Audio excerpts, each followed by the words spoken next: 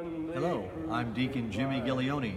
And I'm Aaron Edvig, and we now are celebrating Palm Sunday of the Lord's Passion, the Holy Week. And this question for the week is, do you truly have the belief that Jesus is truly the Son of God, and He can only make you happy?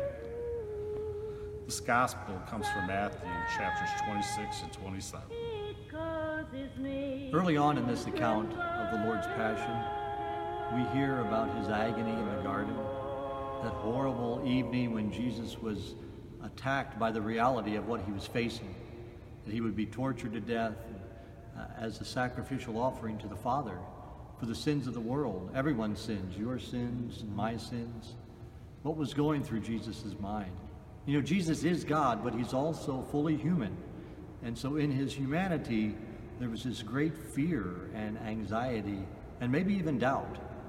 But He was not about to give in to the temptation to make everything go away, that He would suffer whatever it would take to renew the world. He would suffer whatever it would take, that He would save, even if He saved only one of us, because Christ died for you and for me and for all of us. Yeah. See, I make all things new, the book of Revelation says. And He does make all things new. He gives our lives new meaning, new purpose, and He gives our lives eternity.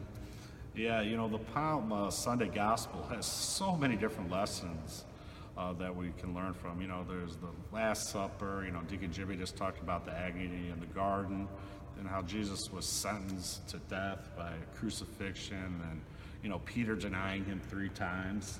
I mean, we could all learn from all those, but I just wanted to focus on one thing about how Judas at the beginning, his betrayal of Jesus. You know, he was a believer, but the devil got to him by believing pieces of silver would satisfy him even more than believing that Jesus was truly the Son of Man.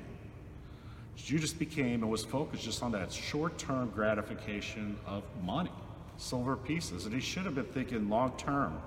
You know, his gratification, which is all of us, is eternal life. So how do you think? Do you think short-term or long-term about your gratifications?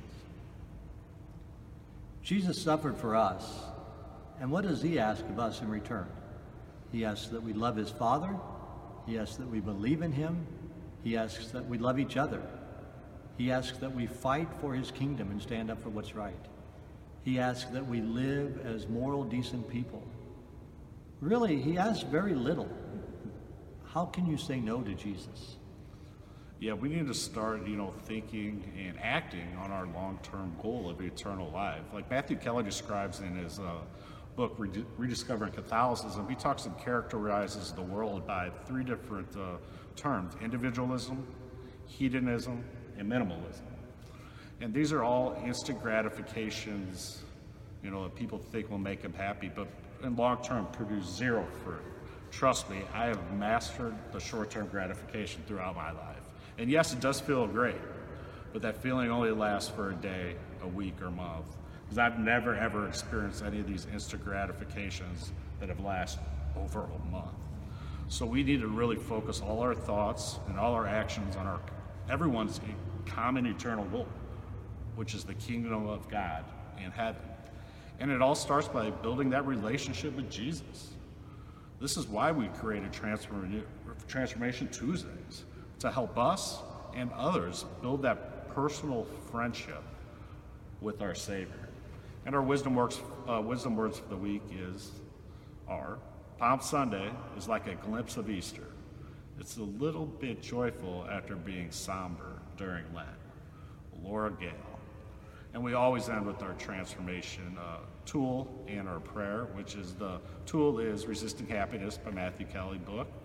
And again, during Lent, you can receive daily emails from the Dynamic Catholic Institute that will have a reflection from different chapters of his book. And you can go to bestlentever.com to sign up to receive those in your email box. And then we're also giving out the Resisting Happiness CD each week at Morris Hall every Tuesday during Lent at 2:10 p.m. Again, only while supplies last.